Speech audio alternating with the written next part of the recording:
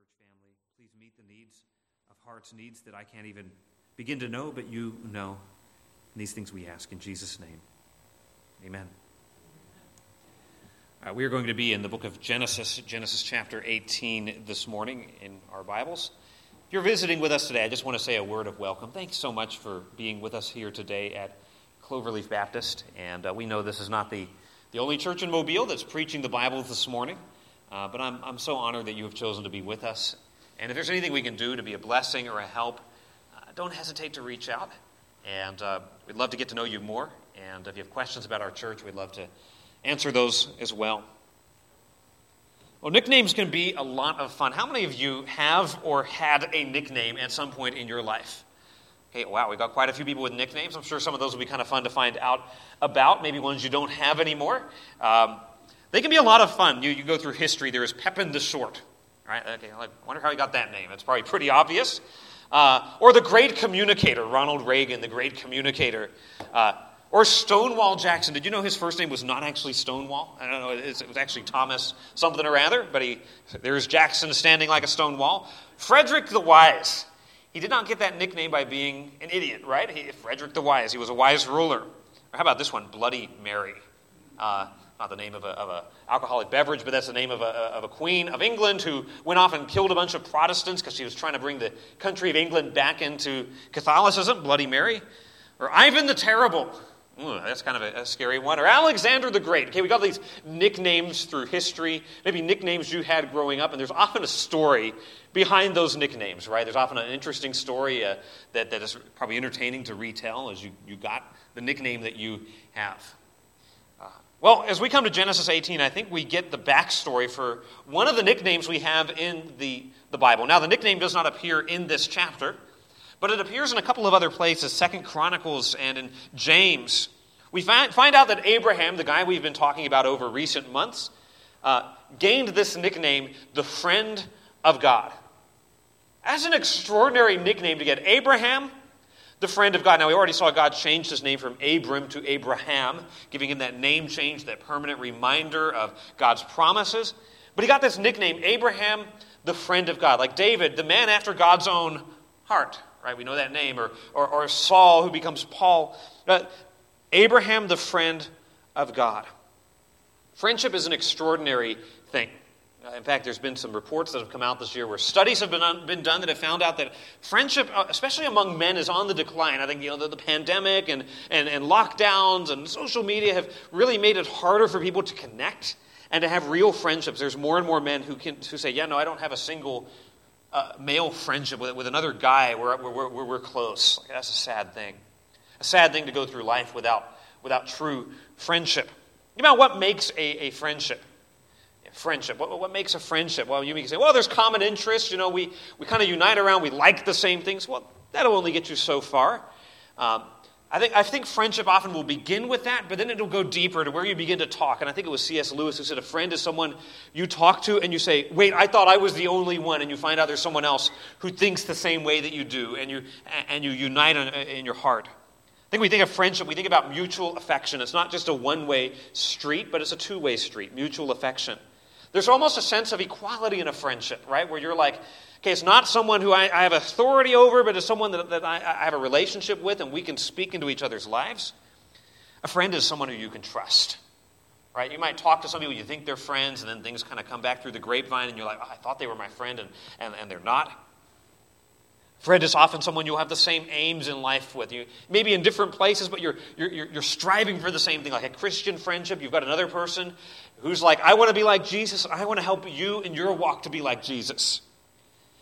Friendship is going to be marked by companionship. And I think probably at the bottom of friendship, that's what we think. Someone you can spend time with, someone you can share your life with, companionship. It's going to be marked by communication, right? You're going to talk with each other. Now, we all have friends that are such good friendships that you can go 6-8 months without talking, and then you pick back up where you left off. And those are wonderful friendships that you have just as closeness, but there's still communication, there's still talking, there's dialogue, there's conversation that occurs. There is confidence, right? You can bring someone into your confidence where you can share what is important to you. You can share your dreams and your thoughts and your struggles with a friend, and they won't look at you and be like, man, you're an idiot. But no, they're going to be like, yeah, I understand that, and I want to help you with that. And of course, a friendship is going to be marked by commitment. There's going to be a commitment where, remember back when you were a kid, you're like, let's be best friends. And people used to have those friendship necklaces and friendship bracelets, and we're going to be best friends forever. And then like 6 months later, you're like, I hate that person. That's middle school for you. But friendship, there's going to be commitment that's going to last more than 6 months, or someone who likes the same girl, or what. It's going to be more meaningful than that. I think Genesis 18 illustrates why Abraham is called the friend of God. And it's one thing for Abraham to say that God is my friend, right? God and I are on good terms. God is my friend. It's another thing altogether for God to say that Abraham is my friend. Right? Those are two different realities. I heard a youth pastor tell me one time, I want the kids to feel like I'm their friend, right? Like I want to feel that closeness, but they're not my friends, right? We're not like equals here. Here's God bringing Abraham into his confidence. God bringing Abraham into this relationship. Now, the creator-creation divide is never going to be done away with. Abraham is always going to be a creature. He's always going to be a sinner, and God's always going to be God. But here's God bringing him into this amazing relationship where he shares his heart with Abraham. We think about those features of a genuine friendship, companionship and communication and commitment and confidence. All of these come out in Genesis 18. And here's the point I want for us. Oh, that's pretty cool that Abraham had that relationship with God. Here's the reality. For all of us as God's children, all of us who are in God's family, where there's a metaphor of closeness, God is saying, I want to draw you into genuine friendship.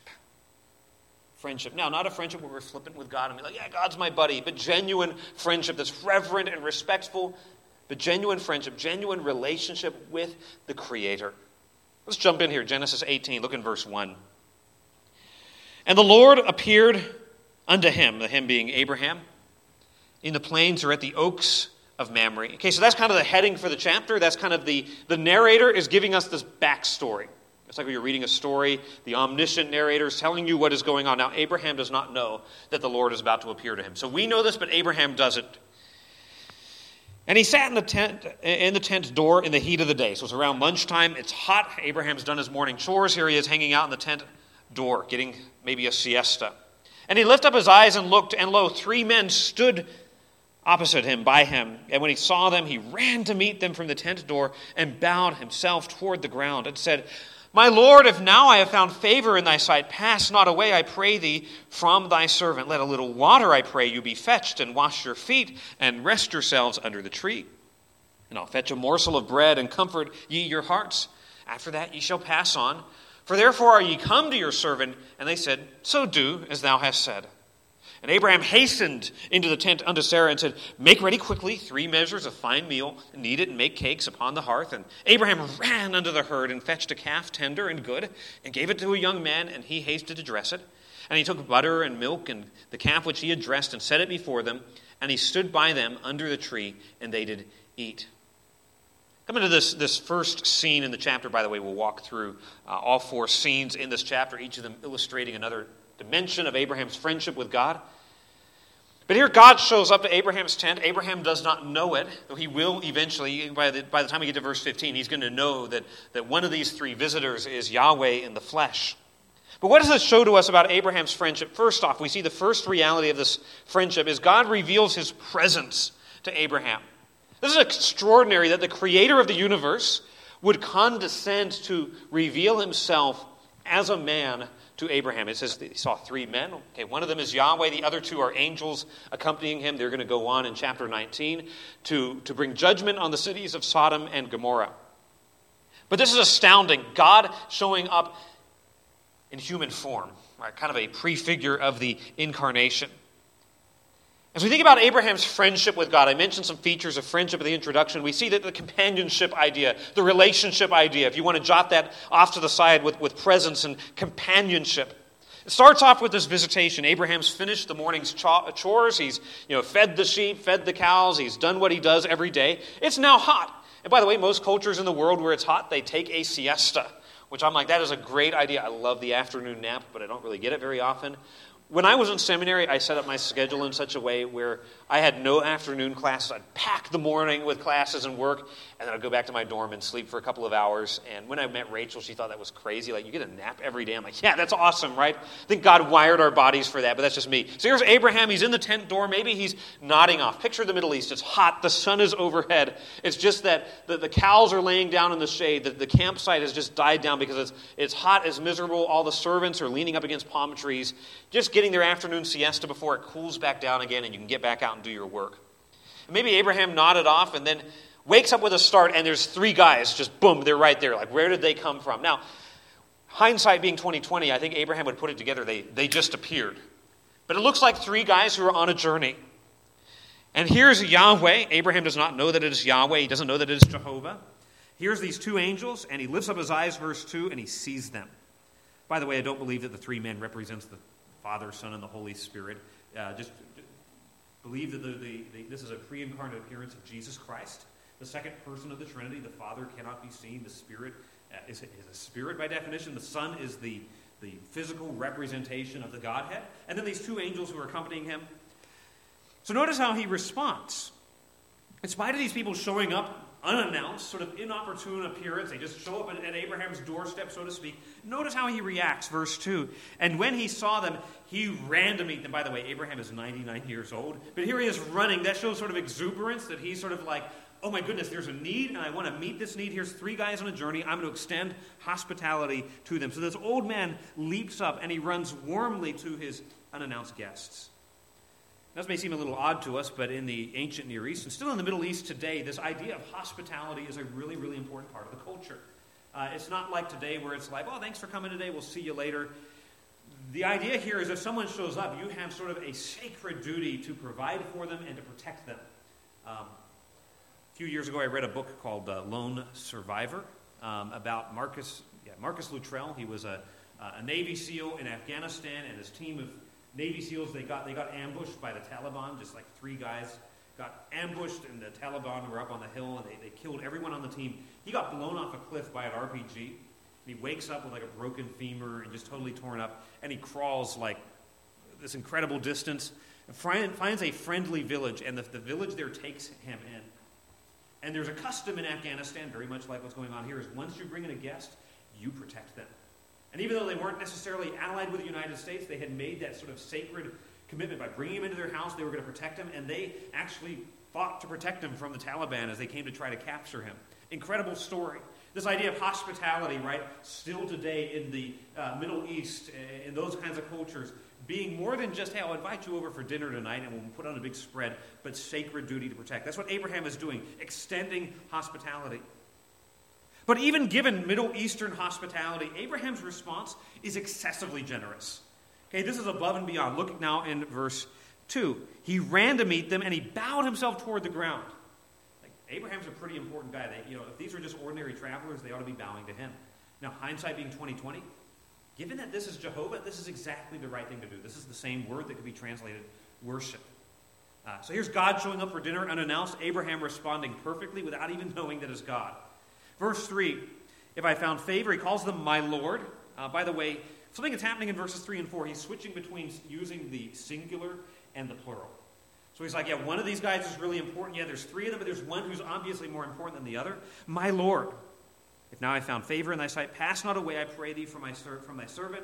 Let a little water, I pray you, be fetched, and wash your feet, and rest yourselves under a tree. So he's saying, I'm begging for the opportunity. He uses that word, I pray you. It's entirely appropriate, given that who the identity of these visitors is, right? To treat them with such deference and respect and reverence. She says, I'm going to bring water, I'm going to wash your feet. Verse 5, I'll fetch a morsel of bread, a piece of bread. Let me grab you a little piece of bread. Let me grab you a little something to eat and comfort your hearts. Now, this is like when Grandma invites you over and be like, we're going to get you a snack, right? I mean, food everywhere. That's the kind of the idea here is just get you a little something here before you go, and you're going away stuffed full of food. You guys understand how that works. A piece of bread is sort of this generous understatement, because what Abraham does is provides an absolute feast for these guys. Calls the leader my Lord. He bows down humbly in worship. He graciously offers the best hospitality he can. He is unwittingly giving the respect due to Yahweh. So he invites them to stay. Entirely appropriate, considering this is the creator of the universe, doing all the things that a Middle Eastern host would do, washing the feet from a long journey, providing food, providing water, providing rest. And they accept his offer. Verse 5, so do as thou hast said. So verse 6, Abraham springs into action. The little sleepy camp where everybody was nodding off under palm trees suddenly awakens to life. So Abraham is running around. He goes and wakes Sarah up, goes in verse 6 into the tent and said, make ready quickly. Notice the word quickly. 3 measures of fine meal. Verse 7, Abraham ran unto the herd and fetched a calf and gave it to a young man, and he hasted to dress it. So we get these words hasted and running. He's doing things quickly and with speed and with enthusiasm, with energy. This is not just, well, I guess it's my duty. I got to do this. It's the custom. But Abraham is doing this from his heart. The kind of guy that Abraham was not just someone who bowed to custom because it was nice. He's not just doing the southern hospitality thing because he's living in the south. He's doing this as a genuinely hospitable kind of guy, a genuinely sacrificial, generous act of kindness. So servants are now scurrying back and forth across the campsite. Sarah is summoned to help. Abraham is active. The piece of bread offered in verse 5 quickly grows into a lavish Thanksgiving-style feast. Okay, we kind of read over this, but verse 6, make ready 3 measures of fine meal. Okay, what is 3 measures? Like 3 cups? Like what's going on here? No, let me give you some statistics here. That is 6 gallons of flour. All right, so go home, be like, hey, honey, can you throw together, we're inviting Pastor Sam over for lunch, 6 gallons of flour, make a little bread for him. Like, what are we doing, trying to feed an army? Like, there's going to be Abraham, Sarah, and these 3 guys. This is a meal for 5 people, and I have no idea how much bread you can make with 6 gallons of flour. Some of you who bake can tell me after church. That's a lot of bread. Then he goes on in verse 6, make the cakes on the hearth. Verse 7, he takes a calf, tender and good. He gets an entire cow. Right? He slaughters an entire cow. Now, some of y'all go out hunting and you shoot a deer and you fill your freezer. That's not one meal. This is over-the-top lavishness, right? This is not just normally a goat would suffice. In other stories in the Old Testament, you've got visitors, go kill a goat. A goat is the right amount of food to feed 5, 6 people. Killing an entire cow, like the nicest one in the herd, this is absolutely lavish. Then it says they get... Verse 7, they gave it to the young man. He dressed it. So one of the servants now is slaughtering, preparing the meal. That would have taken time. And he took butter. That would be a kind of a form of yogurt. Even in Middle Eastern food today where you get yogurts and cheeses and milk and the calf that he had dressed. And he set it before them.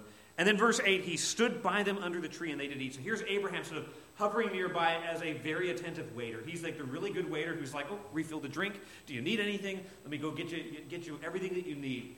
Going out of his way. All this, of course, is revealing his friendship with God. Revealing this relationship. God esteems Abraham, loves Abraham to such a degree that God's like, we're going to go show up to Abraham's place and have a meal. By the way, this is the only place in the entire Bible where Yahweh has a meal with people. Of course, until the incarnation of Christ, where the Word was made flesh and dwelt among us, and we beheld His glory, the glory as of the only begotten, full of grace and truth. But to share a meal is about entering into covenant with someone. This is special. This is more than just, hey, let's get Cracker Barrel after church today. But this is about a close relationship, table fellowship, that we are, Abraham and God, entering into sort of the closest kind of relationship possible. Now, could you imagine today if Jesus came to church? That would be incredible in and of itself. And then Jesus is like, hey, I'm going to your house for lunch today. Like, what kind of preparations would you make if you knew that Jesus were coming to your house for lunch? Right? You would go out of the way. The house would be spotless. You'd have the best meal prepared. Even if your favorite, sports person was like Nick Saban's like, hey, I'm going to go have lunch with you. Man, this is going to be awesome. We're going to go above and beyond and the best steaks on the grill. We're going to make this awesome. If you're not maybe if you're an Auburn fan, that wouldn't be a good thing. You may be like, we'll slip a little something into. But someone who you really respect coming over, you would go above and beyond to welcome them. Here is the God of the universe. Abraham does not even know it. One of the shows I like to watch from time to time is Undercover Boss, right, where the CEO puts on like a horrible wig and they go in there and like Dairy Queen, they're trying to make the ice creams or whatever, and then they realize it's a really tough job and they give people a bunch of money. And then afterwards they're like, hey, I'm really the boss. And people are like, man, I'm so glad that I worked hard. Here's the CEO. Well, this is like an episode of Undercover Creator. God shows him as like, how does Abraham treat me if I come unannounced? In fact, Hebrews 13, jump over to Hebrews 13, gives us a divine commentary on this episode. I think this is pretty cool. Hebrews 13, and notice the application that the writer of Hebrews gives to us. Hebrews 13, verse 1. Let brotherly love continue. So all y'all keep loving each other, keep building relationships with each other, keep treating each other as family. In verse 2, be not forgetful to entertain strangers, to show love and to welcome strangers. In other words, to show hospitality. So someone shows up, they're a stranger, they're new, they're a visitor, they're someone you've never met. For thereby some have entertained angels unawares. This is referring directly to Genesis 18. Here's Abraham. He has angels and he has God himself over for dinner and he doesn't even know it. But Abraham was so much in the habit of extending hospitality that he didn't have to suddenly change gears when he was like, I think these are angels. I'm reminded of the word that Jesus says in Matthew 25, inasmuch as you have done it to the least of these, my brethren, you have done it for me. You say, I'd pull out all the stops for Jesus if he came over for lunch. But if you're not actually inviting anybody over for lunch today, why would that be any different, right? The point here is a call to you and me to practice hospitality. If Jesus were to show up, we would go above and beyond. There's a place in 2 John where he says, when the missionaries come along, support them in a manner worthy of God. If Jesus were coming to our church to raise mission support, we would be like, everything, help Jesus out on his mission trip. He says, do the same for legitimate, good, godly missionaries. So while none of us will have Jesus himself come to our house for dinner, we will have his representatives, we will have his people, we will have his children, we will have those who he is seeking after. And so we ought to be people who are marked by hospitality and love. Our hospitality is important. Those strangers that you meet in Walmart are important. Do you realize that everybody that you meet, as C.S. Lewis reminded us, is going to be either an everlasting terror or an everlasting delight? Do you realize that the person that you're frustrated with while you're sitting in traffic going through the tunnel is someone who will spend eternity somewhere? Someone who bears the image of God. The people that you blast in the comments section under those articles on Facebook, you call names, are image bearers. Those people who hold high political office that were like, we know their motives, they're horrible, bad people, are image bearers who will spend eternity somewhere. When God shows up here in Genesis 18, he comes sort of in an undercover kind of way, and Abraham was so much in the habit of showing this kind of affection and love and hospitality to people, he treated him exactly as he should. It's astounding, isn't it? So Genesis 18, the only place in the Old Testament where God eats a meal with a human. What about Gideon? No, God fried that meal, right? He makes this dinner and burns it to nothing to show that he's God. But here's the point. God showing up, having this relationship, this companionship, his presence with Abraham. This is what friendship with God is all about. Friendship with God is not, God and I are like buddies, we're pals, this is awesome, we're just going to hang out. But it's about a real relationship with God's presence in our lives. We look at this story, we can think of no greater privilege than having God over for a meal. But here's the amazing thing. You and I have that opportunity every single day to break the bread of life and to hear from our Creator. And to enter into his presence and have a relationship with him. Man, this would be cool to have. Okay, are you getting into the Word? Are you enjoying the relationship that you have through Christ? Do you have open conversations with your Creator? Do you feast on his Word? Do you nourish yourself in his glory? What a friendship Abraham has, right? This companionship, this presence of God. But here's a second facet of friendship that we see revealed in Genesis 18. Back to Genesis 18. Not only does God reveal his presence to Abraham, the companionship idea of friendship, but here God reveals his power to Abraham. And here he is now communicating. Beginning in verse 9, they have a message for Abraham. So again, just as genuine friendship is going to involve communication and talking and sharing things going on in our lives and who we are. Verse 9, God is going to reveal himself to Abraham. By the way, as J.I. Packer pointed out, when you have God and a creator, the initiation is always going to come from the greater. Okay, if God does not reveal himself to Abraham, Abraham doesn't know God. That's how it works with knowing God. None of us pry our way into his presence or just sort of figure him out. He's got to show us who he is. And here's God showing who he is to Abraham, inviting him in to see his divine character. Verse 9. So dinner's now over, verse 9. And they said unto him, Where is Sarah thy wife? And he said, Behold, in the tent. You can almost see Abraham being like, over there in the tent, pointing that way, nodding that way. And he said, notice it's not they said, now it's he said. Now it is Yahweh speaking. I will certainly return unto thee according to the time of life. And lo, Sarah thy wife shall have a son. Sarah heard it in the tent door, which was behind him. Now Abraham and Sarah were old and well stricken in age, and it ceased to be with Sarah after the manner of women. Therefore Sarah laughed within herself, saying, After I am waxed old, shall I have pleasure, my Lord being old also? And the Lord said unto Abraham, Wherefore did Sarah laugh, saying, Shall I of a surety bear a child which am old? Is anything too hard for the Lord? At the time appointed I will return unto thee according to the time of life, and Sarah shall have a son. Then Sarah denied, saying, I laughed not, for she was afraid. But he said, Nay, but thou didst laugh. So God's reiterating to Abraham what he had told him in Genesis 17. God had told him in Genesis 17, you're going to have a son, you and Sarah. It's not going to be someone you adopt, or it's not going to be this Ishmael thing, but it's going to be you and Sarah are going to have a son. He's going to come here next year. His name's going to be Isaac. Now, apparently, I don't think Abraham told Sarah all of this. I think he's sort of mulling it over, and then next thing we know, these angels show up, and they're saying the same message. Now, verse 9, I think at that instant, Abraham realized these guys are divine. God had given Sarah a new name in the previous chapter. So here's three guys who have never met Sarah, and they know her name. Right? That's quite astounding. They say, Sarah, your wife, will have a son. So here's Sarah sitting behind them in the tent. They've never met her. They don't know her name, except they do. At that point, I think Abraham's like, this seems like a little bit more than three travelers who are just passing by.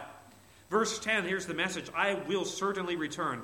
So this is intensive in the Hebrew. Returning, I will return. It's like most definitely, without any question, I'm promising this. According to the time of life. Next spring is the idea. So next year, Sarah thy wife shall have a son. This is astounding. This is astounding. Now, this message, even though Sarah's not sitting around the table having the meal, this is given for her benefit. They know she's within earshot, even though she's out of sight. She's still able to kind of eavesdrop what's going on, right? She's sort of respectfully over there while the men have their conversation, but she's listening into everything, right? That's kind of how she rolls. And so verse 10, we begin to get these little aside comments. The end of verse 10. Sarah heard it in the tent door, which was behind him. And then just a reminder, in case we have somehow forgotten, Abraham and Sarah were old and well stricken in age. Okay, he's 99, she is 90. They are gotten quite old. And even with their extended lifespan, they're well past the age of having children. This is completely out of the question. It ceased to be with Sarah after the manner of women. She is beyond the time of having children and being able to conceive. They are no longer spring chickens. Now, in her younger years, she was physically unable to have children, right? There was some reason God did not see fit to give her children. But now that she's old, it's definitely out of the question. She's completely given up hope. Any hope she had earlier in her life that she would have kids has now been totally obliterated with the passage of time. Therefore, Sarah laughed within herself. So she's not even laughing like, ha ha, slapping her knee in the tent where everyone can hear her. But this is just a chuckle inside being like, there's no way this is going to happen. After I am waxed old, I am worn out. I'm like an old garment that is threadbare and there's holes in it. That's how that word is used in the Old Testament, of a garment that's worn out. I'm old, I'm wrinkled, I can't see anymore, stuff's not working, everything hurts when I get up. It's pop, crackle, and snap when I get out of bed in the mornings. Like, am I really going to have a child and then go through childbirth and have a kid and actually survive that? Will I have pleasure, my Lord being old also? Here she calls Abraham, her husband, my Lord, which First Peter picks up on. She has this tremendous respect for her husband, but she's like, yeah, Abraham's not exactly a young guy either, right? Like, I don't see how this is going to work from a physical standpoint. And from a physical standpoint, she's absolutely right. 99-year-old people don't have kids, right? That's just not what happens. So she's laughing. Back in Genesis 17, of course, we saw last week, Abraham laughed. Now, he literally fell over laughing when God told him this. She is a little more restrained where she laughs within herself. And I don't think this is the laughter of pride, which is like, oh, God, you really don't know. But this is the laughter of sort of hopelessness. I think that's the right way to read this. Her laughter, I think, is understandable. And for her, this seems like a cruel joke. I'm not going to get my hopes up again. I've hoped over and over and over again that maybe this time would be different. She's given up hope. If the story ended there, it would be like, okay, there's God giving a promise that just seems outlandish, and someone's like, not seeing that happen. But notice how God answers here. And now we get sort of God pulling back the veil a little bit for us to see, this is who I am. Remember, Abraham does not have the rest of the Bible to tell him who God is. Remember, this is Genesis, right? There's no other books of the Bible written at this point. So you think, well, Abraham should have known that God knows all things, so he's all powerful. No, God is revealing this to Abraham through his actions. This is God saying, I'm communicating to you, Abraham. I'm showing you who I am, as a friend does with another friend. I'm letting you in. So verse 13, the Lord said unto Abraham, why did Sarah laugh? Saying, shall I really bear a child when I'm old? Right? He sort of summarizes Sarah's thoughts, and God gently rebukes her. Okay, this is not, Sarah, you're horrible heathen, leave the camp and never come back. But this is God gently rebuking Sarah. Now notice verse 13. For the first time in the narrative, the speaker is regarded as the Lord, capital L-O-R-D, the Hebrew name Yahweh, the I am. He says, why did Sarah laugh? Now, if there was any question in Abraham's mind who the visitor was, that's been taken away. The visitor not only knows the name of someone he never met, he knows the words of someone he cannot hear, because she's behind him, right? She's behind him in the tent where he can't hear what she's saying, and she's having an internal dialogue, so he knows her thoughts. It'd be kind of creepy if you're like thinking something and someone's like, hey, why are you thinking that? And you go, oh. That's what moms and teachers and people like that are able to do. Why did Sarah laugh? He asks. Now, what do we see about God? We see that he is a God who is omniscient. He is all-knowing. And we know that. Oh, yeah, God knows everything. We say, who can teach the one who knows all things? Yet how often do we try? Like, hey, God, I know you know all things, but let me kind of inform you and advise you and give you some advice as to how you should run the universe, because you don't seem to be doing a very good job.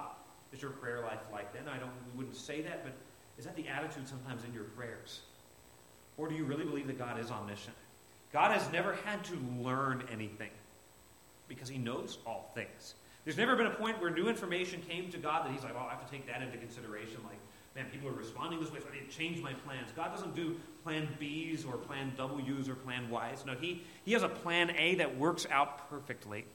He knows all things. So you come in here this morning, you're like, man, there's stuff going on in my life. I came in, pop into Cloverleaf Baptist Church today. But my heart is just smitten with grief. And everybody thinks everything's okay, but I am not okay this morning. Maybe say, I'm wrestling with doubts. Oh, I look like I really believe, and I sang the hymns today, but I've got real questions. I'm wrestling with, is this true, and can God do these things? Is the Bible real, and is Christianity, is Jesus the only way? God knows that. He hears your silent groans. He grasps your unbelief. He comprehends your hopelessness. He knows all things completely at all times. From eternity, he has known all there is to know, and there's never a point where he came to know those things. It's just mind-blowing, the knowledge and the wisdom and the infinitude of our God. That's astounding. Do you think of God in those terms? I encourage you, go pick up a book like A.W. Tozer's The Knowledge of the Holy. It's a short little book. It just goes through different attributes of God. Chapter on the omniscience of God is just beautiful. And each chapter is just like 4 or 5 pages. It's not a 800-page volume that'll destroy you. But read through things like that and read Psalms like Psalm 139 and meditate on the omniscience of God. He's revealing as a friend, this is who I am, Abraham. I know all things. Verse 14, though, he goes a step further. Is anything too hard for the Lord? If we were to sort of summarize all of verses 1 to 15, there it is. God showing Abraham, his friend, his omnipotence. He is all-powerful. Is anything too hard? Is anything too wonderful? Is anything too great for God to do? And of course, the answer is no. Nothing is too difficult for God. You say, well, that's just one verse in the Bible. How do I know that that's just, God's not sort of overstating his case here? It shows up again in Jeremiah 32, those verses that Ryan read, almost identical language in Jeremiah 32. Let me just remind you of that. Jeremiah 32 and verse 17. Here's Jeremiah praying, and he says, Ah, Lord God, thou hast made the heaven and the earth by thy great power and stretched out arm, and there's nothing too hard for thee. So the omnipotence of God rests on the doctrine of creation. That God is powerful enough to speak the world into existence and to make all things as they are. So if that's true, well, then nothing is too hard for God. If he can create the universe, yeah, there's no problem. Once you concede that, you shouldn't have any problem with miracles, right? I don't know about Christianity, people rising from the dead. Okay, if you believe God created everything, then you shouldn't have trouble with that. By the way, if you don't believe that God created everything, your other option is that the world created itself, which is ludicrous. If I were to stand up here and say this iPad assembled itself, you'd be like, yeah, you're an idiot, right? Well, to come along and say the world created itself and the human eye just kind of like appeared on its own, like, that doesn't make any sense. So God's power seen in creation. In verse 18, thou showest loving kindness unto thousands. Notice how this flows out of God's omnipotent. He can do all things. And one of the most inconceivable things that God can do is to show grace to sinners. You see that in verse 18 of Jeremiah 32? You show grace, loving kindness to thousands. And something else God does, you recompense the iniquity of the fathers into the bosom of their children after them. God judges sin. The great, the mighty God, the Lord of hosts is his name, great in counsel and mighty in work. For thine eyes are open unto all the ways of the sons of men, to give every one according to his ways and according to the fruit of his doings. God is all powerful, and God's revealing this to Abraham through the birth of Isaac. When God responds to Jeremiah in verse 27, he says, behold, I am the Lord, the God of all flesh. Is there anything too hard for me? And he's talking, of course, in the context of judging Judah and then restoring them. But that's not the last time we see that idea in Scripture. We now go over to Luke chapter 1. I had Michael read the Magnificat after this particular account, where Mary is responding to the message from God that she, a virgin, is going to have a child. You're like, that doesn't happen. Well, look here in Luke 1 and verse 37. Angel Gabriel has given her the message. She says in verse 34, how shall this be, seeing I know not a man? All right, I'm not intimate with anyone. How can I have a child? The angel said in verse 35, the Holy Ghost will come upon thee. In verse 37, for with God nothing shall be impossible. So the same God who gives this promise to Abraham says the same word to Jeremiah, speaks the same word to Mary. The entire doctrine of Christianity rests on God being able to do all things. Having a virgin have a child, and that child, of course, is Jesus Christ, and through him we are saved. One other verse, Matthew 19. Here Jesus is dealing with the rich young ruler, Matthew 19. And the rich young ruler comes along and is like, hey, what do I need to do to inherit eternal life? And Jesus tells him, you need to sell everything you have. You need to essentially repent of your covetousness and your materialism, and you need to put your trust in me. You need to follow me. And then Jesus comes along and he says this in verse 23. Verily I say unto you that a rich man shall hardly enter into the kingdom of heaven. And again I say unto you, it is easier for a camel to go through the eye of a needle than for a rich man to enter the kingdom of God. Now some people try to be like, oh, it's a gate in Jerusalem. And no, like camels, we're literally talking about a needle and we're talking about a camel. The point here is rich people cannot enter the kingdom of God. Now notice how the disciples respond. The disciples heard it. They were exceedingly amazed, saying, who then can be saved? Okay, if rich people who were regarded in that world were the recipients of divine favor can't get saved, then there's no hope for the rest of us. And that's exactly the point. It is impossible for one sinner. It is impossible for you and me who are sinners to be saved. There's literally no human way possible for us to achieve the divine standard of perfection. There is no way for us to pull ourselves up by our own bootstraps. There's no way for us to attain heaven on our own. It is impossible.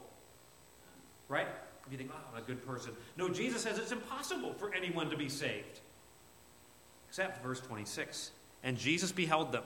So he kind of lets that sink in, and the shock kind of smacked them upside the head like a 2x4. And he said unto them, with men, this is impossible. Just to make it clear, salvation is impossible from a human standpoint. Forgiveness of sins, impossible from a human standpoint. Giving yourself a heart transplant, impossible from a human standpoint.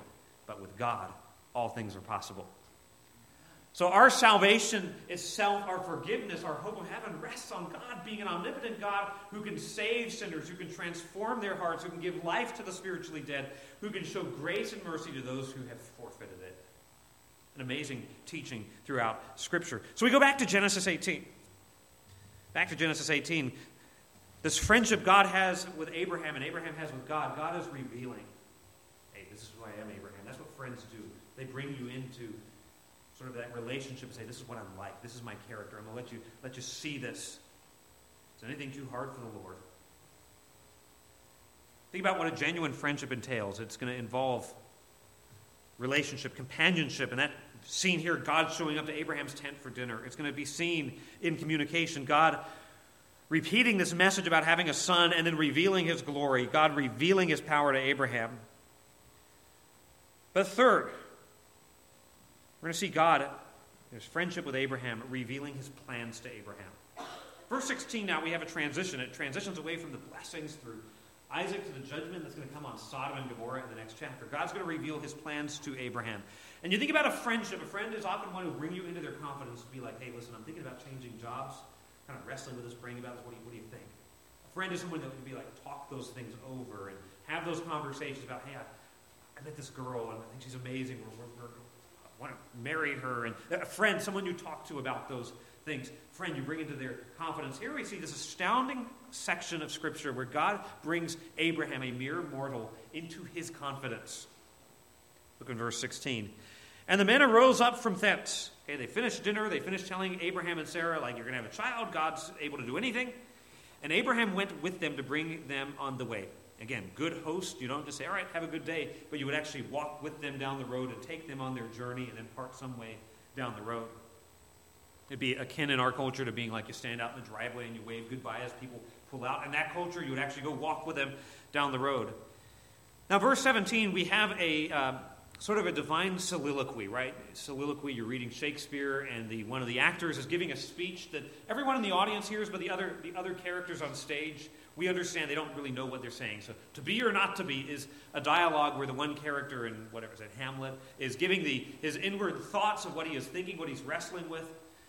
Here we get a divine soliloquy where God is sort of saying to the audience and to the other angels, but Abraham's not hearing this. Verse 17, the Lord said, shall I hide from Abraham that thing which I do? Seeing that Abraham shall surely become a great and mighty nation, and all the nations of the earth shall be blessed in him. For I know him, even rendered, for I have chosen him, so that he will command his children and his household after him. And they shall keep the way of the Lord to do justice and judgment, that the Lord may bring upon Abraham that which he has spoken of him.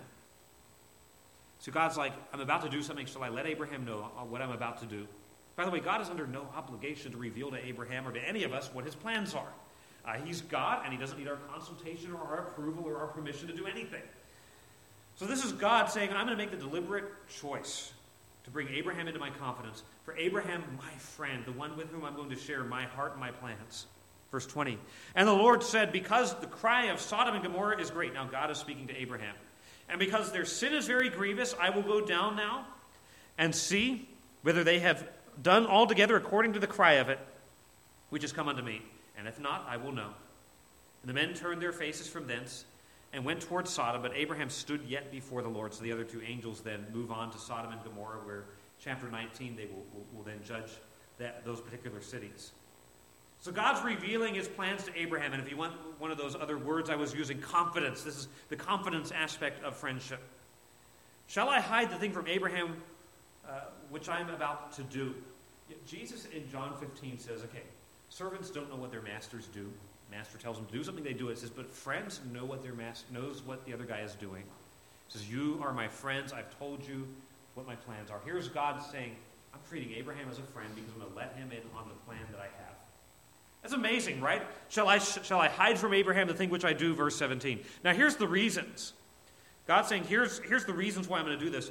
Abraham will surely become a great and mighty nation. That's what God had promised. So he's saying, it's because of my promises, I'm going to reveal my plans to Abraham. Because I've promised that he'd become a great nation who's going to bring blessing to the earth. Because of my plan to redeem sinners through the seed of Abraham. Hey, he's an important part of my plan for the nations. Why not bring him in on this? But another reason, verse 19, for I know him. And the sense here is I have come to know him. I have entered into a relationship. I have even chosen him. That term is often references God setting his love upon a person or a people. It means that in Jeremiah 1 and Amos 3 verse 2, Hosea 13 verse 5. It's more that God's like, I know some things about Abraham. But is that God has entered into this relationship with Abraham. Now, why has God chosen Abraham? I know him so that he will command his children and his household after him, and they shall keep the way of the Lord to do justice and judgment. Here's what God is saying. I've chosen Abraham so that through him there's going to be a nation raised up that will represent me to the world, and ultimately through that nation the Messiah will come, through whom sinners will be saved. Now, how's that going to happen? Abraham is going to teach his children. There's going to be this chain of divine truth that will be passed from Abraham to his descendants, from Abraham to Isaac to Jacob to Judah on down to Moses, and then through Moses. There's going to be this teaching of divine truth, that there will be this nation that will imperfectly keep the way of the Lord to do justice and judgment. So I've chosen Abraham for this purpose. To put it simply, I've chosen Abraham so he will glorify me. Right? I've chosen Abraham so he would glorify me. That the Lord, again in end of verse 19, that the Lord may bring upon Abraham that which he has spoken of him. So God's like, I've got this promise that through Abraham all the families of the earth will be blessed. I'm going to fulfill that promise by choosing Abraham. Abraham will teach his children, and then as a result, they'll be able to be that blessing to the nations. That's the sense of that. Here's the point. Abraham is special in the plans of God. So I've already made him an important part of my plan. If he's going to teach his children, I think it's wise for me to tell him what I'm about to do so he can see what genuine justice and judgment looks like. By the way, the idea of justice and judgment, those are the key thoughts for the rest of the chapter. Will the judge of all the earth do right? God is about to exhibit what divine justice looks like in judging Sodom and Gomorrah. And Abraham needs to know that this is deliberate on God's part. This is not God just like, oh, you know what, I've had enough of those guys, let's wipe them out. No, this is a deliberate, patient action on God's part. If he's going to teach his children what genuine justice looks like, he needs to see genuine justice in action. So God's equipping Abraham for this purpose. So in verse 20, God says to Abraham, the cry of Sodom and Gomorrah is great, and their sin is very grievous.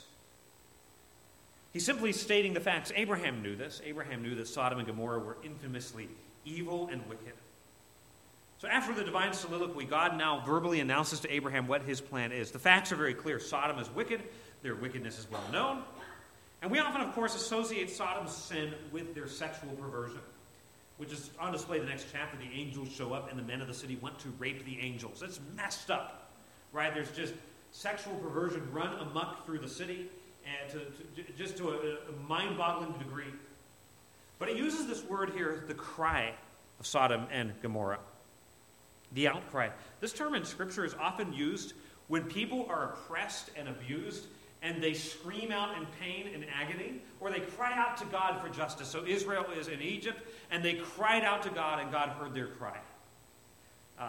The word is often used in those contexts. What this is talking about is one of the sins of Sodom and Gomorrah that we often overlook. And this is oppression and injustice. They had, yes, sexual immorality that was rampant, but also violence and oppression. They oppressed the people around them. They oppressed the weak, those who could not do anything about it. Ezekiel 16 and verse 49 actually explicitly tells us why God wiped Sodom and Gomorrah out. Jump over there to Ezekiel chapter 16 with me. Isaiah, Jeremiah, Ezekiel chapter 16. In verse 49, God's comparing the people of Judah to the people of Sodom and Gomorrah. Ezekiel 16 and verse 49. It says, behold, this was the iniquity of thy sister Sodom. Okay, it says, you're like Sodom. What was it? Pride. What was it? Fullness of bread. Abundance of idleness was in her and in her daughters. Neither did she strengthen the hand of the poor and the needy, and they were haughty and committed abomination before me. So that's referencing their sexual sin. Therefore I took them away as I saw good. So it wasn't just the immorality, it was the injustice. I think sometimes as conservative Christians, we're really good at calling out immorality, but injustice, we're like, who cares about that? The outcry back in Genesis 18 is referring to the injustice, and then the sin underlying it is what's causing it. And God's like, I know that. And in verse 21 back in Genesis 18, he says, I'm going to go down and see if it's really going on. He said, now why on earth is God going to go down? I thought we just established that God's omniscient. Why does he need to go and investigate? This is done not for God's benefit, but for Abraham's benefit. We're going to see at the end of the chapter, Abraham is going to plead with God to spare the city. And Abraham needs to know that God's justice is deliberate. God's judgment is deserved. God's not just like, I'm going to go wipe out a whole city because I had nothing better to do today. By the way, that's how critics of the Bible will present God as this vindictive, angry God who just kind of...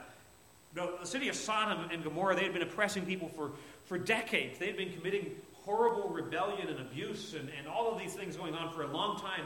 And God's going to say, I'm going to go in there with these two angels, and we're going to just confirm that that is the fact. And of course, what I mentioned in chapter 19, that is the case, that the way the men of Sodom treat those angels confirms that the city is ripe for divine judgment. There's nobody righteous there in the city. Annihilating an entire region of cities seems incredibly drastic. But God saying, I'm going to go down and see what's going on, is confirming God's actions are just. Now here's the point. This friendship God has with Abraham, God is letting Abraham in on his plans. He is showing Abraham his taking Abraham into his confidence. In a sense, we have the same thing. God has revealed his plans to us in Scripture. And he invites us to take up and read and to understand. Now, finally, I want to just conclude with this very briefly. Verses 23 to 33. We'll see God revealing his patience to Abraham. And this is God's commitment to Abraham. Abraham drew near, verse 23, and said, "Wilt thou also destroy the righteous with the wicked? Peradventure there be 50 righteous within the city. Wilt thou also destroy and not spare the place for the 50 righteous that are therein? That be far from thee to do after this manner, to slay the righteous with the wicked, and that the righteous should be as the wicked. Be it far from thee. Shall not the judge of all the earth do right?" And the Lord said, "If I find in Sodom 50 righteous within the city, then will I spare all the place for their sakes."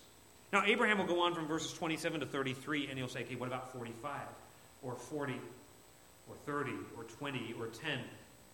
What is Abraham doing there? Some people will be like, Abraham's trying to haggle with God and talk God out of judging the city. What Abraham is doing is plumbing the depths of divine justice. He asks a question in verse 25, will not the judge of all the earth do right? He says, God, if there's 50 righteous people, they will be annihilated as well with the wicked. Would a just God really do that? And God's like, no, I would not destroy the city if there were 50 or even 10 righteous people. What is God revealing here? He's revealing his patience to Abraham. On one level, he's revealing his patience with Abraham because Abraham's premise is right in one way. God is just. He does not do unjust things. But in another sense, he thinks that, well, good people get good things, bad people get bad things in this life. That is not always true. You can read the story of Job to find that out. Now, in eternity, God does judge the wicked. He does reward the righteous. But Abraham's premise is not entirely right. But God is patient with Abraham, and he indulges his question. Even look how Abraham speaks as he goes on. Verse 27, "Behold, now I have taken upon me to speak unto the Lord, which am but dust and ashes." Abraham is recognizing, I'm maybe being a little bold here in asking this question, God, yet God is patient with his friend. Verse 30, "Oh, let not the Lord be angry, and I will speak. Peradventure there shall be 30. And verse 31, "Behold, I have taken upon me to speak unto the Lord. Peradventure there shall be 20. And then verse 32, "Oh, let not the Lord be angry." So we see God's patience with Abraham as he asks these questions. Recognizing that the judge of all the earth will do right, God is patient even as Abraham persists in interceding and pleading for the city. But here's what I want you to see as we conclude this morning. Notice God's patience, his grace that is readily available for the city of Sodom. This is an incredibly wicked city. This was a city that we would all agree God should judge and annihilate the city. You know, we wouldn't really want to believe in a God who is unjust. A God who's like, yeah, Hitler gets the same thing as the rest of y'all. We'd be like, no, that doesn't seem right. We wouldn't be okay with that. What is astounding, rather, is that God is ready to spare the city for the sake of 10 righteous people. That is astounding. He's saying, I am willing to delay judgment on a city that deserves it if there are just 10 righteous people in the midst of that city. He's a God of patience and a God of grace, a God who had persisted patiently with this wicked city for years and years and years, and eventually, divine patience ended and justice was done. Right? But God is a patient God. Romans 2 says, don't think that the patience of God is God excusing sin. Know that the goodness of God leadeth thee to repentance. What is all the more astounding is God's patience with us. By the way, some people were like, well, Abraham should have kept on going until he got God down to one person to spare the city. God's the one who ends the conversation, not Abraham. Okay, God had already determined he's going to judge the city. He's going to rescue Lot because of Abraham's prayers. Lot is the one righteous guy in the whole city. But here's the thing that's scary for you and me to consider is God is a God of justice. I believe it was Benjamin Franklin who says, I tremble for my country when I remember that God is just. Right? We ought to tremble for our country when we realize that God is just. He hears the silent screams of babies that are ripped apart in their mother's womb. He sees the invisible acts of abuse that happen behind closed doors every day. He hears the cries of the oppressed. He will act. And his judgment will surely fall one day on this world. It will one day fall on all who do not know God. In fact, we're okay with God showing justice to the really bad people. But listen to this. Romans 1:18 says, the wrath of God is revealed from heaven against all ungodliness and unrighteousness of men, which means your unrighteousness and my unrighteousness. We have sinned against God in a million ways. We deserve his wrath. We deserve his justice. We deserve the fate of Sodom. Even if our sin is not as pronounced as theirs, it is as serious and deserving his judgment as theirs. And our only hope is to have a true and better Abraham who can intercede for us. Abraham's intercession saved the life of Lot.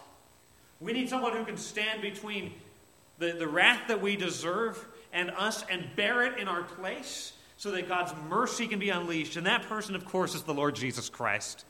He took on him all of our sin, all of our violence, all of our shame, all of our rebellion, all of our apathy, all of our idolatry, our deception, our immorality, our perversion, and he even took on our punishment at the cross.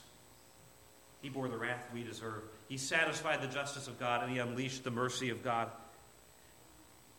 Say, if you could find a righteous person, in a sense it's a foolish question, because there is none righteous, no, not one, except the Lord Jesus Christ. The only truly righteous person in history was swept away in the flood of divine wrath so that we could be forgiven and made friends with God. What is friendship with God? It's a relationship with him through Jesus Christ. It is enjoying that relationship in the conversations and in the commitment and in the presence of our Creator. He summons us to be his friends. Now you're here today. If you're not a believer in Jesus, you're actually his enemy. And the call to you is to lay down your arms and come to him in repentance and faith. For those who have, he invites you to come still nearer. He invites you into his presence. He wants to reveal his power to you. He wants to reveal his plans and his patience and his character. So do you enjoy that kind of relationship with God? Would it be said of you and me that we are friends of God? Father, thank you for your word. You apply it to our hearts.